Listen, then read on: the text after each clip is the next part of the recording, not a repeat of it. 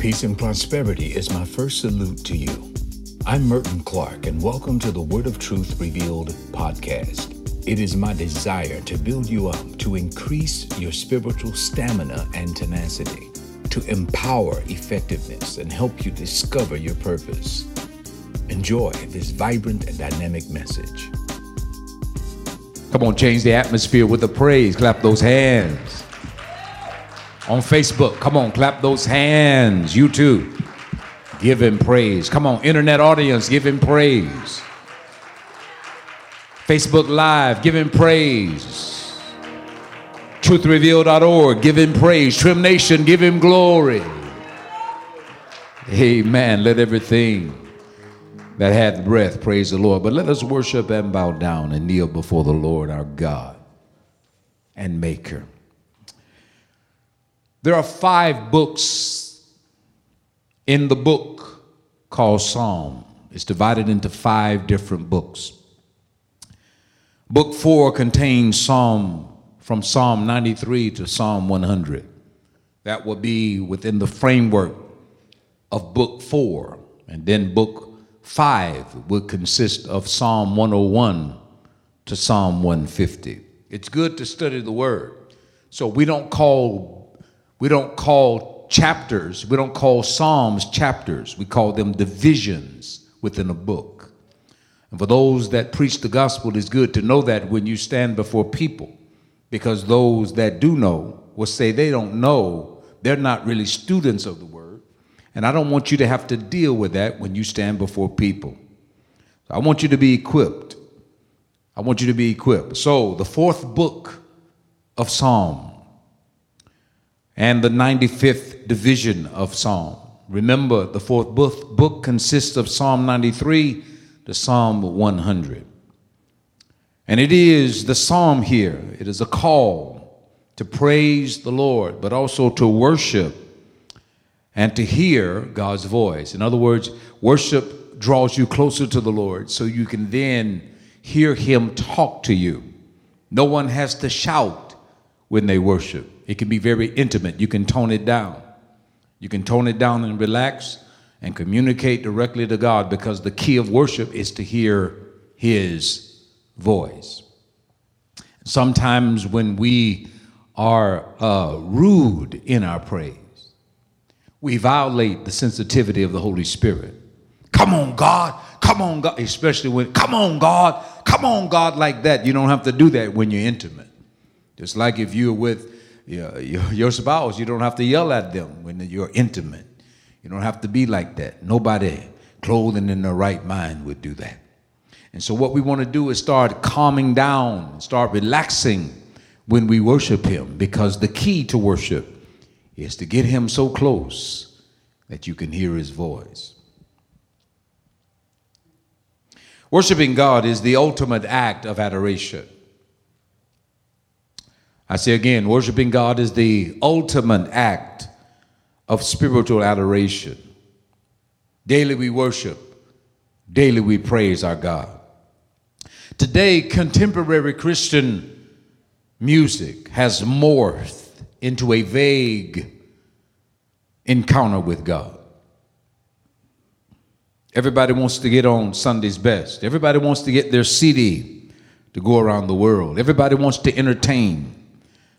But for the local church, what we're trying to do is talk or worship God, to become intimate with him so he can speak to us. I would encourage all of you who come late to church. You're missing out on one of the greatest encounters, the ultimate act of adoration. No one should be late for the worship segment. The church should be filled when it's time to worship our God. And we don't want our Christian music to morph into a vague encounter with God. And we don't need to be rudely praising God, especially when it's time to slow it down and worship him in spirit and in truth. We must shift our course here. Over 15 years ago, I spoke to our praise here at the church, and I prophesied that the bombastic praise, the curly Q, is coming to an end. that the best singers in the world are not going to be the best worshipers in the world, because the simplistic expression to God is where God's anointing is moving.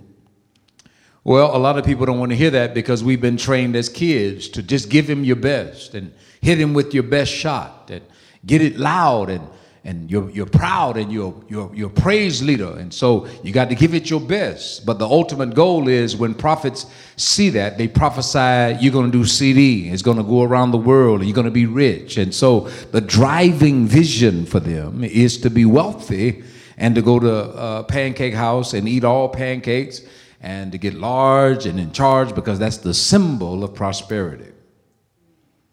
It has nothing to do with blessing the Lord at all times and your praise or his praise filling your mouth. So we must shift here. We must shift course. Some of us are 15 years behind time. But when Ron Kenoly, back in the 1990s, 1980s, late 80s, and the 1990s, Ron Kenoly came out with Praise the Lord. Some of you should go back and listen to that music. Everything was shifting then. And for many of us, we didn't see the shift. And so a lot of times in the African American community, we have a lot of talented singers and a lot of great musicians.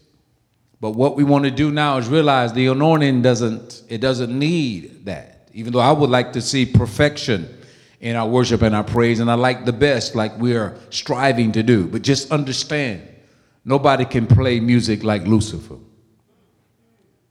The Bible describes him in Ezekiel 14 and also Isaiah 28 as the creature that had pipes out of him. He's created to give off, to release music. He was the worship leader in heaven, and God wasn't impressed with him. Jesus said, I saw him fall as lightning when he lifted up his heart and said, I will exalt my throne. I will be like the Most High. I will exalt my throne above the clouds. I will be like the Most High. And some of us need to watch that, even in your pew or in your personal time. Learn how to worship God with the intent of hearing his voice. So we must reset our praise and our worship in our personal lives and within the framework of our expression as a local body of believers. I'll say it again. We must reset our praise and our worship in our personal lives.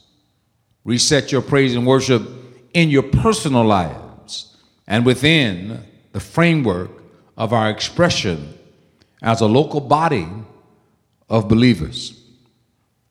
Thank you, Lord. Please, this is a warning, do not become numb to worship in any way. That when worship is going on, you're still in the foyer pressing palms and kissing babies. I would like to see another level of excitement in our congregants as we come back into the house. Don't get caught up with, I saw you, or I haven't seen you in a year. When the worship is going on, I need you to press in. I'll talk to you after church. I didn't get here before service, but right now I'm setting myself to get into the praise and then into the worship so I can hear his voice. I need to prepare my spirit for the word that's being preached. So don't become numb to worship in any way. No longer elevating praise and worship as an experience with God. When you become numb to worship, you no longer elevate praise and worship as an experience with God. And we cannot allow it to become another part of our church experience. Worship must be a God experience, an experience with God. An experience with God, not just a church experiment or church experience. And so I don't want it to become numb here. I believe I speak by the Spirit of God. Let me correct that. The Spirit of the Lord would say to his people, I don't want worship to become numb in the house of the Lord, or routine, Or praise the Lord, everybody. And we say praise the Lord while we're looking around chewing gum. We need to be in tune with the experience, in tune with approaching God. Glory, hallelujah. Hallelujah. And anytime God is to be praised, in the Old Testament, they would slay animals and they would bring the blood as they worship God. You need to see that you're smeared in the blood of Jesus when you worship God. You are no longer standing there on your own, but you're standing on holy ground because it's been sanctified by the blood of Jesus. And as you enter in, you want to enter in through the veil, that is to say his flesh. See yourself walking through the flesh of Jesus, smeared with his blood, and then you stand. When you see the sacrifice that he made and you honor that in your praise, you then prepare yourself to elevate, to get into his presence. And I can see it out of Revelation chapter 4. I heard a sound of a trumpet, glory to God, and a voice saying, come up here, and I will show you things to come. We cannot let the glory of the Lord hit the floor in our church, nor the worship hit the floor. We must keep it elevated. I'm preaching to somebody today that's been casual with your praise or with your experience. I rebuke you in the name of the Lord, and I'm asking you as a prophet to correct that and make sure you keep elevated the worship and the experience with God elevated in your life.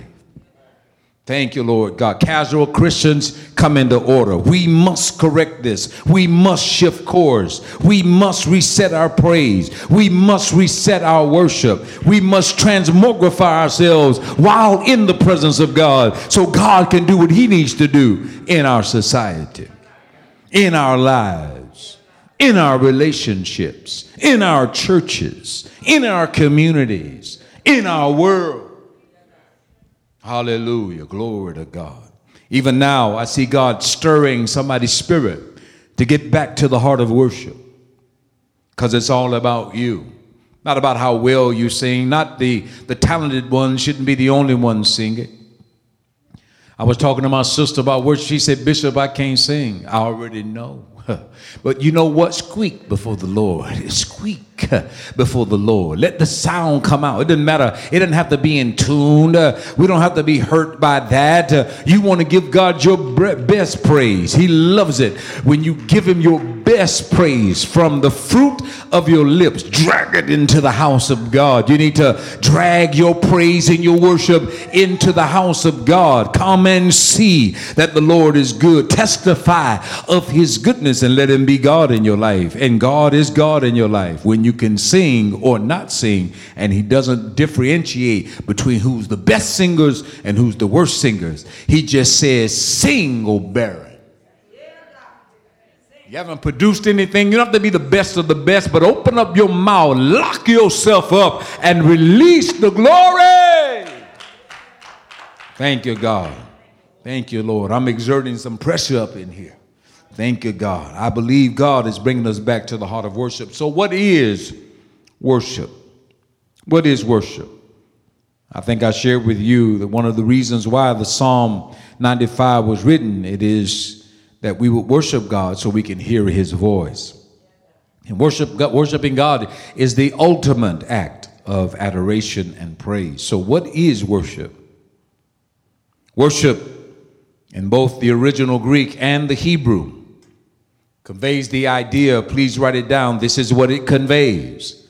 Worship in the Hebrew and in the Greek, it also conveys the idea of prostrate oneself. To prostrate oneself. To prostrate means to lay it down.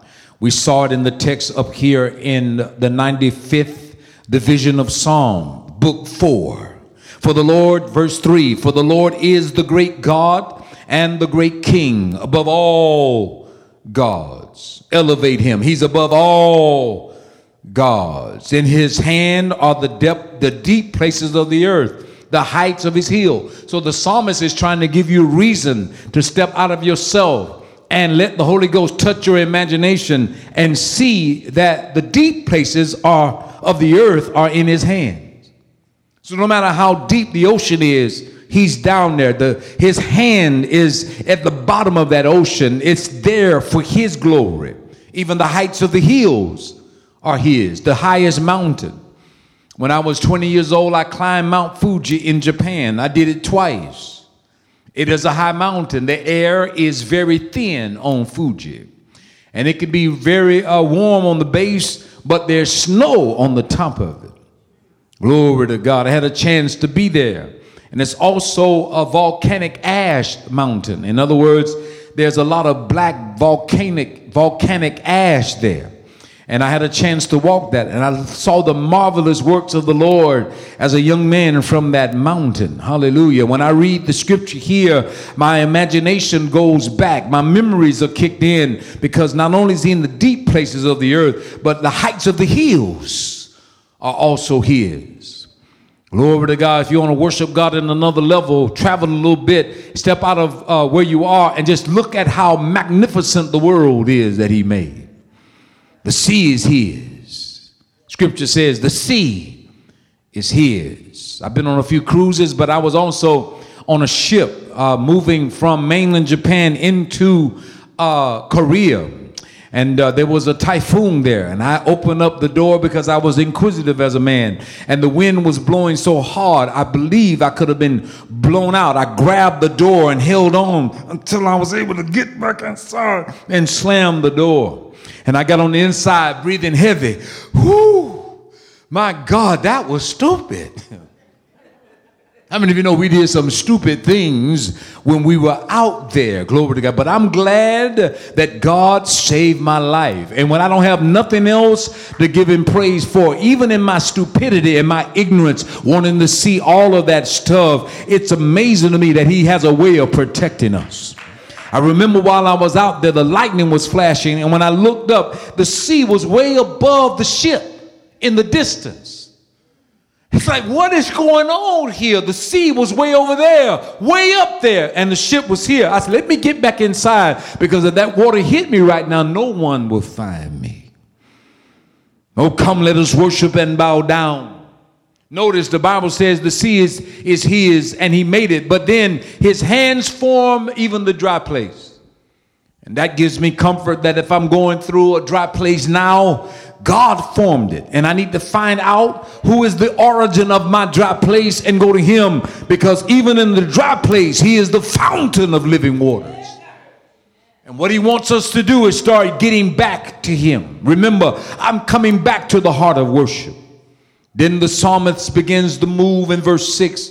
Oh, come, let us worship and bow down, to lay prostrate, even kneel before the Lord our God and Maker. That's one of the things I like to see in our church, is that when worship is going on, a few people drag themselves to the altar and prostrate themselves, or take a knee right at your seat. If anybody looks at you weird, bring their name to me. I will rebuke them from the pulpit, because this is a free zone for worshipers. Don't mess with the worshipers. Let me say it again. Don't ever mess with a worshiper. Don't ever critique a worshiper. Don't ever do that. I think you disturb God. I was in Haiti, and these young people were in this school, this high school, and they were singing. They didn't have a Nintendo. They didn't have an Xbox. They didn't have cell phones. They didn't even have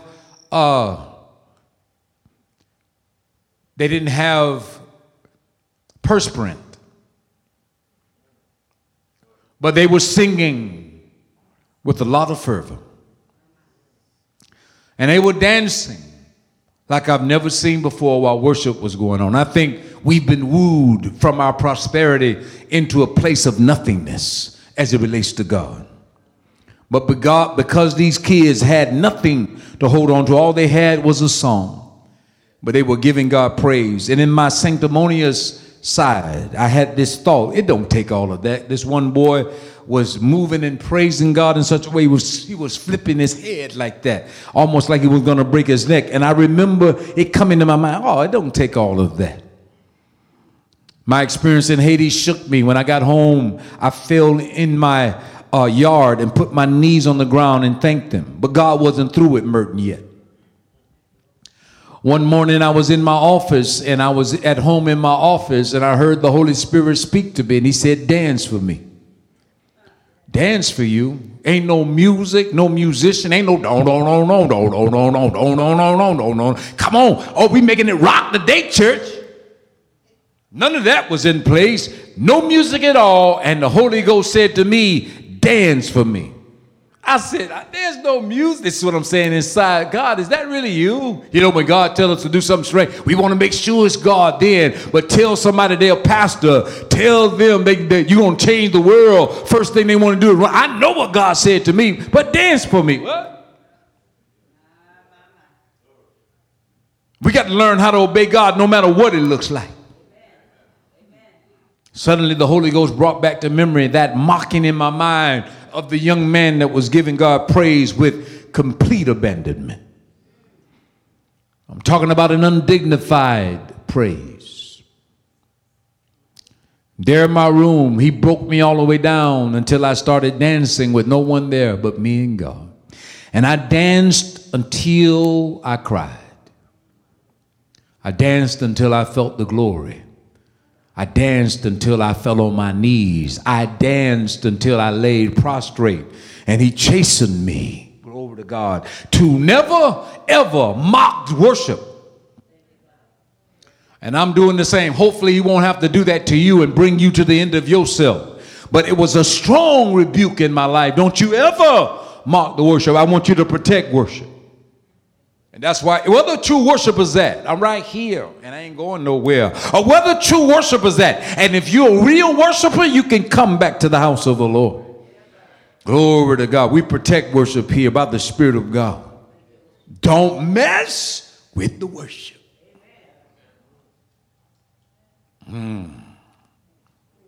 Hallelujah. Glory to God.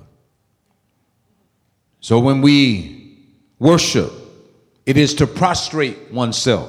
Now, there are some people who may be kneeling and even laying down, but they're standing up on the inside. Glory to God. It is when you lay down, let us worship and bow down on the inside, not just take the physical form, but inside of you. Get off of the throne of your own heart. Stop saying you all that in a bag of chips and a knee-high drink and a peanut butter cookie. Stop saying you've been there, done that, and got the t-shirt. Come off the throne. Let Holy Ghost elevate in your life and let him show you how to worship. Glory to God. It means to bow down. To worship means to bow down. To fall face down. That's what it means in the Hebrew and the Greek. To pay homage. To fall down. Face down. And to pay respect. Glory to God. Even in the courtroom, we want to make sure that we fall on the mercy of the court. Some people like to plead their own case. And then some people like to buy attorneys. But I believe you need to fall on the mercy of the court. While worship can be done in public, usually it is a private matter. We come to the house of God to worship as a collective group, but we're not trying to draw attention to ourselves. In this respect, worship is very different from praise. It is a direct conversation, or to have a direct conversation with your God. It's between you and God. Right here, right now, this is about me and my God. And that's what you need to say. You don't need nobody passing you notes. We don't nobody ever trying to get your attention. You don't need to be looking at ladies. You need to be lifting your hands in the air. You don't need to be looking at men. You need to lift your hands in the air. Amen. We want to get all of that out of us so we can give God the praise. Thank you, Lord Jesus. Well, Bishop, why are you saying that? I'm a pastor. I know what I'm talking about. Worship is highly intimate and personal. Highly intimate and personal. Thank you, Lord. Thank you, Jesus. And for the cameramen, say, well, Bishop is sweating up there. They need to see me sweating. Don't worry about it. Give me the full body. I'm doing it. I'm praising God. I'm giving him the glory. Even now, as I preach, I feel virtue leaving me. Because somebody's worship is being stirred. Somebody's worship is being stirred. The spirit of worship is being stirred in your soul. Even now, the Lord's going to start dealing with your heart. He said, you know what? It's been a long time since I really gave God the glory. I brought him intellect, but I didn't give him prostrate. I didn't fall face down. I didn't humble myself. I didn't put my mind out and bring my heart in. In Luke chapter 17, remember, take your mind out, lose yourself in praise, and you'll find yourself in worship. Lose yourself in praise, and then find yourself in worship. Luke chapter 7 and verse 36, here's another passage. Then one of the Pharisees asked him to eat with them. And he went to the Pharisee's house and sat down to eat. First of all, God is not supposed to be hanging out with Pharisees. To show you, God will never be in a box. And if you're with him, don't let people put you in a box. Check boxes. Then one of the Pharisees asked him to eat with him. And he went to the Pharisee's house and sat down to dine. And behold, a woman in the city. Look at the word, is clear here. Luke is very precise. She is a sinner. I thought sinners couldn't worship. Notice the word, when she knew that Jesus sat at the table in the Pharisee's house. In other words, because he didn't go to the synagogues here, because glory came to a proud man, because glory came to a Pharisee who's not perfect. He doesn't fit in the framework of church. Because she saw him dine or spend time with the Pharisee, she said, this is my chance. Woo, Jesus. And brought an alabaster flask of fragrant oil. Notice the church was too religious for her. The order of the church was too stringent for her. But when he came to the Pharisee's house and sat to dine, he was comfortable there. The Bible says she brought an alabaster flask of fragrant oil and stood at his feet, behind him weeping. She stood at his feet, behind him weeping. She began to wash. She began to wash his feet with her tears and wipe them with her hair at her head of her head. And she kissed his feet and broke the box with the fragrant oil. She anointed him with her fragrant oil. She put it on the feet of the Lord. Jesus was so moved, I don't have time to go into the depth of this. He says, every time the gospel is preached, I want you to remember her. I want, as long as you call my name, to call forth the woman who broke the alabaster box and kissed my feet and showed the Christian church, 21st century, what worship is all about. It's not just for those who are all holy. And it's not just for those who've never done wrong. But it doesn't matter how soiled you are. It doesn't matter how weak you are. It doesn't matter how long you've been out of the presence. Once you see him dying, it is an indicator that it's time to worship. And you need to enter in, stand, and kneel, and lay prostrate, and give him your heart. Find yourself in worship after you lost yourself in praise. Glory to God. Everybody want to bring up what this woman did. Well, she could have been a night walker. She could have been this, that, or the other. It's not mentioned by Luke. What he says, she was a sinner. But she shows the world how to operate when you recognize who Jesus is. I don't know how any of us who have ever been out there, done this, done that, and come into the church and start looking our ecclesiastical nose down on others. We must bow down. If you don't, you'll start gaining pride. You'll start rising up in your own heart. You'll say, I'm the only one. Listen, we need to teach the next generation that it's not about you. It's all about God. How do you teach them that? By modeling it every single day. These passages here explain in the scripture by worship. The passage is explained through the act of worship. We're putting God first in our lives. What does it mean to put God first? It means to not be ashamed. What does it mean to put God first? It means I can enter in and stand in his presence, coming out of the foyer. He's here, I'm getting in his presence, and I'm going to stand. How do you put God first? Well, sometimes you'll cry. Sometimes you'll cry out. Sometimes you'll kiss him. Thank you, Lord.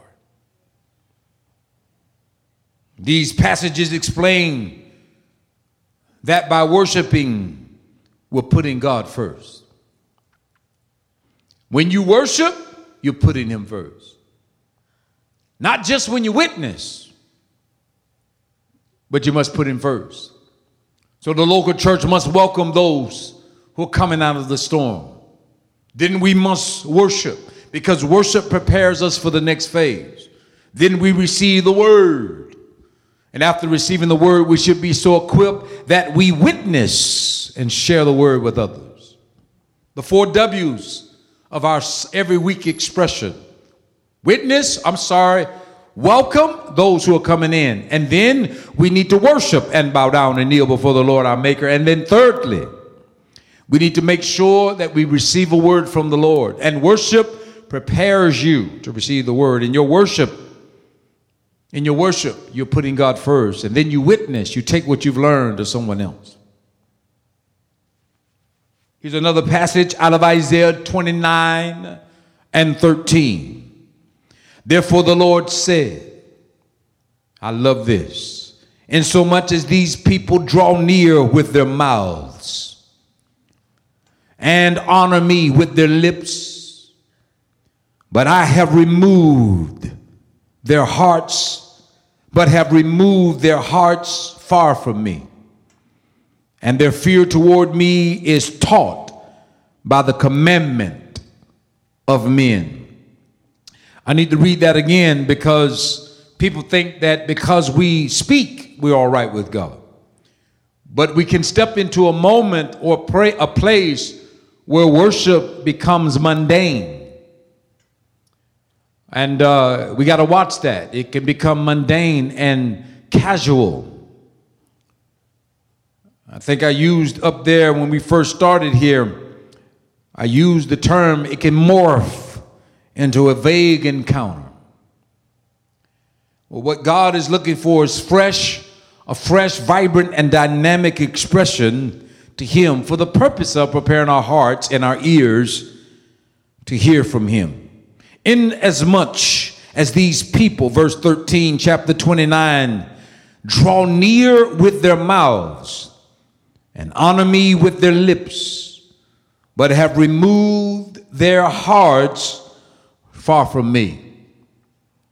The true condition of the true New Testament worship experience in many local churches around the country and the world, we have it down, but we removed our hearts from the Lord.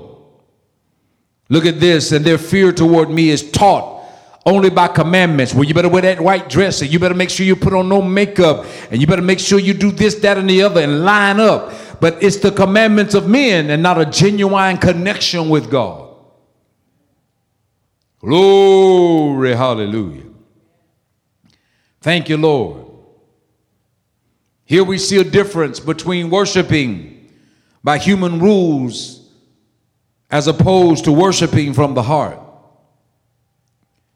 To worship by human rules, and I do have and believe in order here.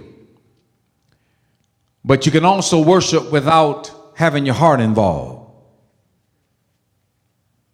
Atlantic Star said, if your heart isn't in it, why didn't you tell me so? If your heart wasn't with it, I would be gone long ago. Even the natural world understands that if your heart isn't in it, something is missing. Good God from Zion. So put your heart in it. You don't have to leave, just put your heart in it. You don't have to be excluded or isolated, but put your heart in it. God is looking for hearts. And hearts are homes. Who I'm preaching. Hearts have chambers. Hearts have rooms. Give every room to God. Hallelujah. Thank you, Lord. Here we see the difference between worshiping God spiritually and in truth. And then you have strict commandments that really doesn't show the heart of the Lord. In John chapter 4, the scripture is going to tell us that we need to worship God in spirit and in truth, not just by command. You better praise him. You better pray. No, that's not what he wants. He wants a willing heart. John 4:21, I'm coming right out of the text. The Bible says in the last days, they will not endure sound doctrine. They want to heap up people that don't read any scripture and start talking about stuff that means nothing to God. Jesus said to her in verse 21, chapter 4, talking about the woman at the well, the woman who wasn't satisfied. The woman who went from man to man but never found the man to change her life. The woman who came to draw but she needed water herself and didn't know it. The woman that didn't know that she would become an evangelist to transform Samaria. The woman who's in the face of the man that's going to change her life and didn't recognize it. Like many of us can be in the proximity of a new move and we still looking at natural things. We still trying to assess it based on our training and our experience, but God wants you to see beyond the status quo and lift up your eyes beyond the hills from which comes your help. Your help comes from the Lord. Preach, Merton Clark. Be instant in season and out of season. Preach anyway. It doesn't matter if they're not in the sanctuary. Preach anyway. I want you to preach. I want you to bring a large parcel and I want you to lay it down on just a few people, because I don't want you to judge the crowd to see how well you should preach. If there's one, leave the 99 and get the one. That's the heart of God. I don't know who I'm preaching to today, but I believe we're coming back to the heart of worship. And if we can get one, we may catch on fire here at Truth Revealed. Glory to God. And in John chapter 4 and verse 21, Jesus said to the woman, believe me, the hour is coming when you will neither on this mountain nor in Jerusalem worship the Father. Now we're talking about a Samaritan woman who is in the Greek and in the Hebrew called a half-breed, interracial.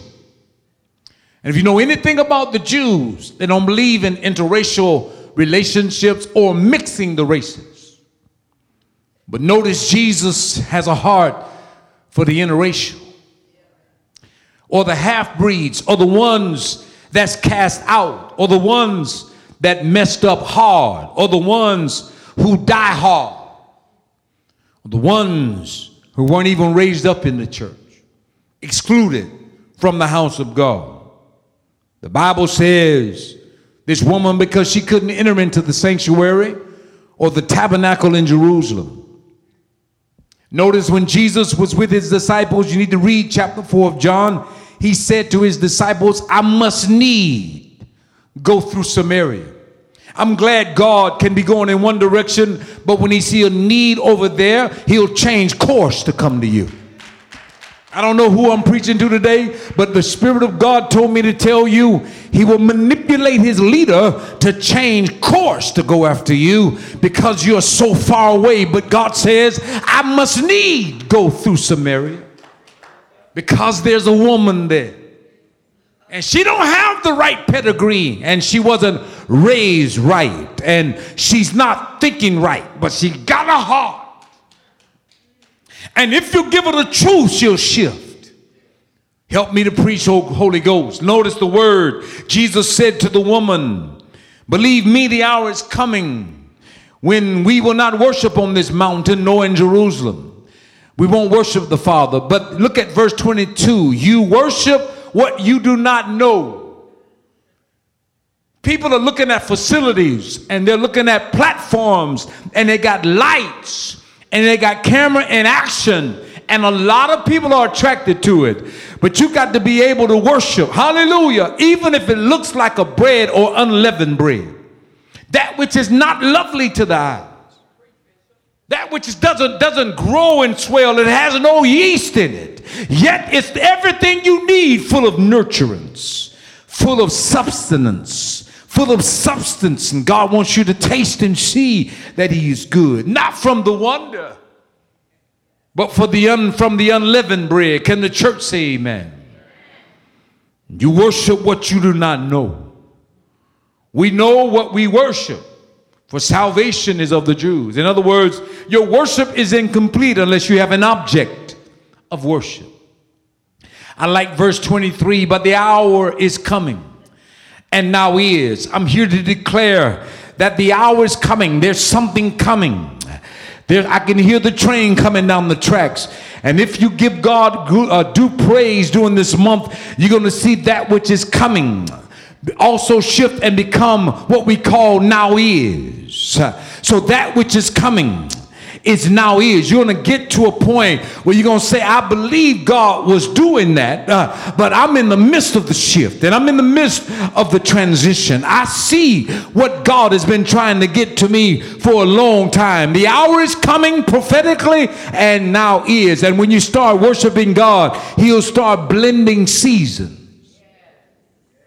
Hallelujah. You'll have the worst of times, but some way, somehow, you'll have the best of times. You'll see barrenness in one place, and all of a sudden an oasis is growing over there.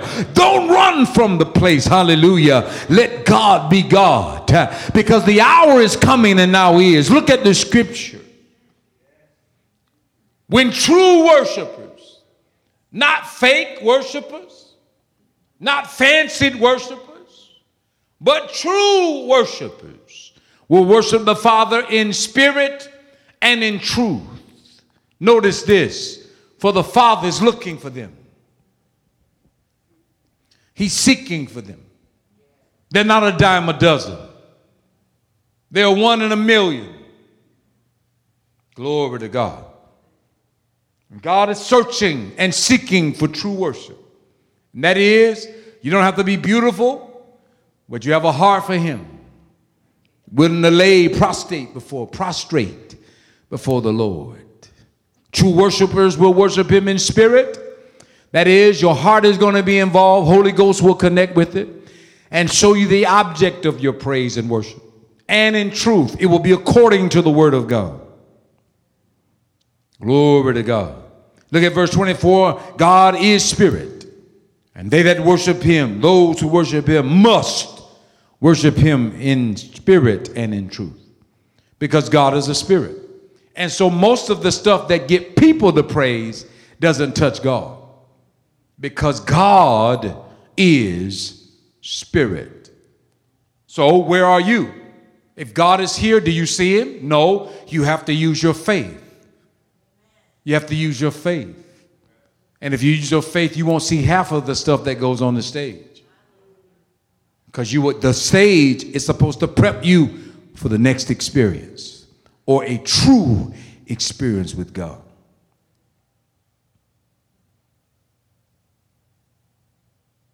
There's a great importance placed on our worship. Say with me, worship is important. I actually said there's a great importance placed on our worship. The devil himself knew this. Satan knows how important it is. That's why he wants all of us late for the worship experience. I get about 15 out there. Well, I got you tagged, snagged, and bagged. You didn't worship God. That means you didn't talk to him. And because you didn't talk to him, there's a big gap. The devil himself knew that worship plays a great importance in our standing with God. That's what he did when he tempted Jesus. His final temptation for Jesus is, I need you to worship me. I need you to bow down and listen. I need you to bow down and worship me. I'll give you all of the kingdoms of the world if you'll just give me a little bit of that. He loves it. He desires it. He covets it. He doesn't care if you know it or you don't know it. You could be by accident. He loves it. He especially loves those who are worshiping him. This is the devil now, even they don't know it. They love physical things more than they love God. They're worshiping the devil. They love to live in the realm of aggravation. That's worshiping the devil. They love to get lost in the fog of offense. That's worshiping the devil. Versus getting lost in the fog or the favor of God. What is worship? What we worship is who we are and what we will follow. What we worship is who and what we will follow. If you worship God, it's not hard to get you to follow God. People that struggle with their following of God, I'm telling you right now, the worship is out of place. Because when you start worshiping him, you comply. Glory to God. Remember, worship goes beyond warm words and even feelings. It's an act of laying prostrate. You have to change your physical stature. Your physical posture when you worship God. Worship requires a lifting of the hands. Praise does too, but a lifting of the hands and then also a kneeling. Let us worship and bow down, not only physically but inwardly.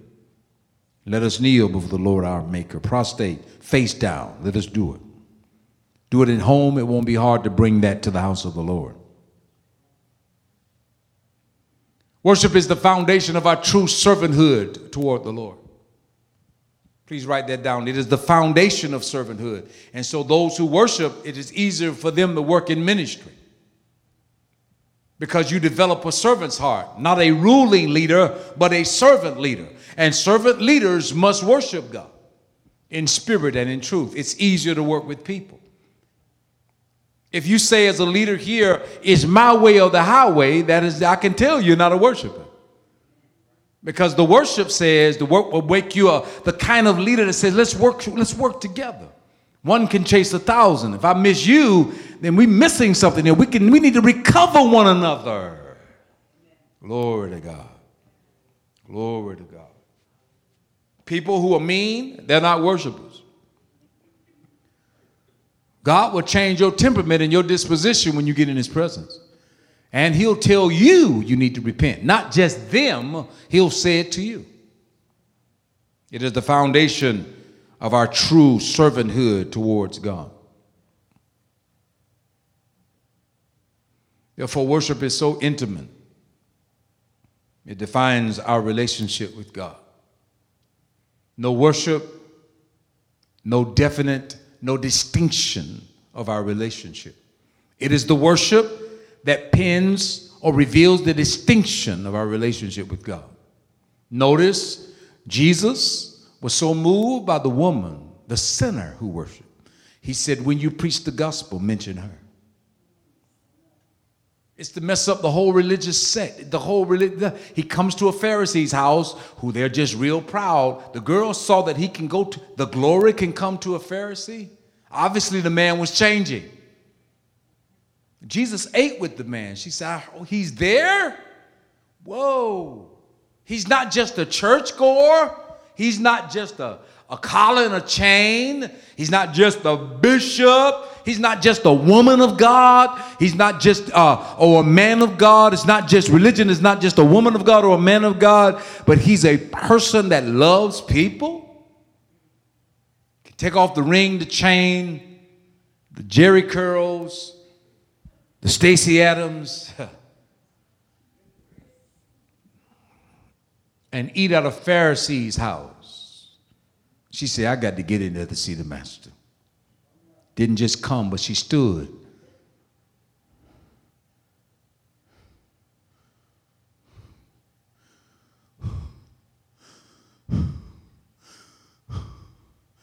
I'm not supposed to be standing. I'm in his presence. Boom. He didn't rebuke me. I'm so sorry for all of my sins. She starts crying. So much so that she's able to wet his feet, took her hair and dried it with her hair. I wish somebody can do that on a movie to show you what it looks like. Because some of us are way too proud to go to the Pharisee's house or to offer God a morsel. What pleases God? What would God eat? He eats worship. If there's anything he consumes, he even inhabits the praises of his people. It is when we worship him. And this girl demonstrates total abandonment, undignified praise, smearing her face with dirt. Her hair is dirty. She got it in her hair, but she don't care. Just totally liquidated before the Lord. And then she opens up an expensive box of flax and smears it on his feet. Judas, also tied with Belial, also tied with Cain, also tied with Ahithophel, also tied with Legion, also tied with Lucifer. Sitting there, rebuking it. This woman is wasting stuff. Jesus said, you got the wrong spirit with your religious. So you're more religious than this Pharisee. The woman has entered into another dimension. Last point, this. There is nothing on earth. There is nothing in our lives that's more important than our relationship with our God. And if you believe that, say amen. Worship the Lord. When you come to church the next time, carve out a space for God. If you're on the internet, stop having distractions. Really focus now and begin to worship the Lord in spirit and in truth. Maybe there's something that's come between you and the Lord, and maybe the enemy has come against you like a flood. Maybe you feel like a sinner. I think I've shown through the scripture, God is not intimidated with your stain. He can heal it. And that stain on your personality can be covered. He can even make it white as snow. Though it is red like crimson, it shall be as wool. If you're willing and obedient, you will eat the good of the land. I want you to make a personal commitment. I'm going to pray in a moment, a personal commitment to get back to the heart of worship. And God is going to bless you. He told me to pronounce it July Jamboree. This is the month to give him glory. Don't slack on it. This is the time to give him praise. And watch things shift. Watch things shift for you. This is so tangible. I believe his promise is yea and amen. You're going to see it. People are going to have miracles, signs, and wonders. They're going to say what the Lord has done in their lives, how he restored relationships, or what he's done in the private sector. I believe he's even moving now. So, Holy Spirit, we release you. We release you in the hidden places of our heart. We release you into the web.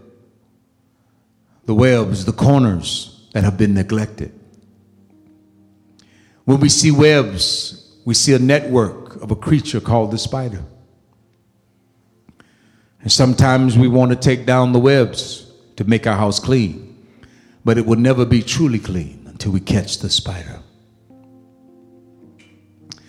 So it is my prayer, Holy Spirit, that we release the web makers, that thing that secretly cast out silk, which naturally looks pretty, but as it relates to worship, it is foggy. and contaminated. And I pray now that there will be a snatching of the spider in our lives. That distortion that's in the atmosphere. And I thank you, God, that a pure breeze is going to blow. I thank you for sons and daughters returning back to the heart of worship. Father, as the prophet, I speak now and I call back from the north, the south, the east, and the west. I keep seeing New York. Father, I thank you that New York is reverberating in worship. The major cities, the northern metropolitan cities are shaking by the worship. Our southern cities, Father, are being shaken in the name of the Lord. Touch Surfside in Jesus' name. The grief that's there. Thank you, God, for healing hearts. Let there be a cry among the Jewish people and those who are hurting right now in the name of the Lord Jesus.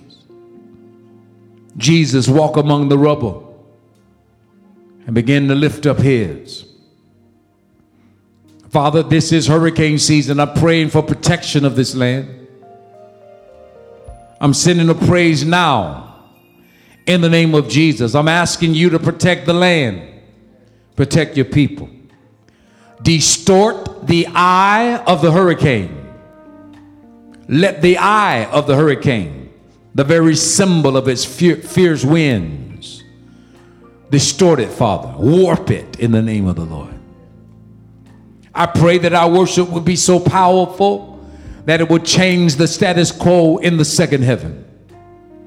I pray that our worship will be so exact and that you would have your way in our services, Father, that even the principalities and the powers and the rulers of darkness of this age, the spiritual wickedness in our places would have to bow as well. Thank you that the underworld recognizes who you are. And that the underworld trembles at the sound of your name. And that the underworld, hallelujah, must bow and back up when we are anointed. Thank you, Lord, as we worship. Thank you for that next level, that anointing, Lord, that makes our task bearable. The kind of anointing that does not allow the Leviathan to come in and distort what we're trying to say.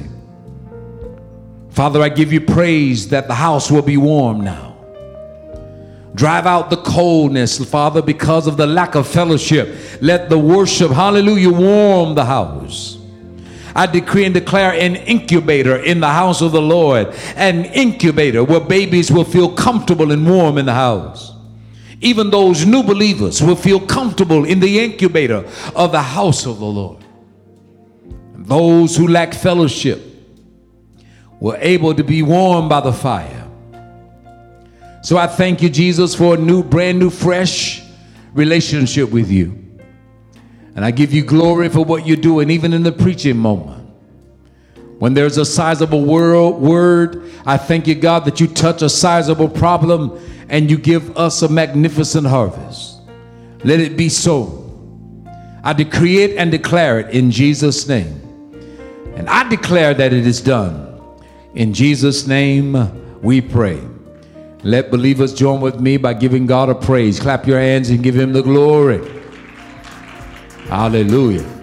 It has been a real joy to share the word of God with you. A special thank you to those who care for this ministry. No amount of financial support is too small. It is because of you this ministry is possible. To support us, go to our website at truthrevealed.org. If you enjoyed the podcast, please subscribe and share with friends. Be sure to tag us when you share at TrimNation1. Thanks again for listening, and until next time, I'll see you at the Word of Truth Revealed.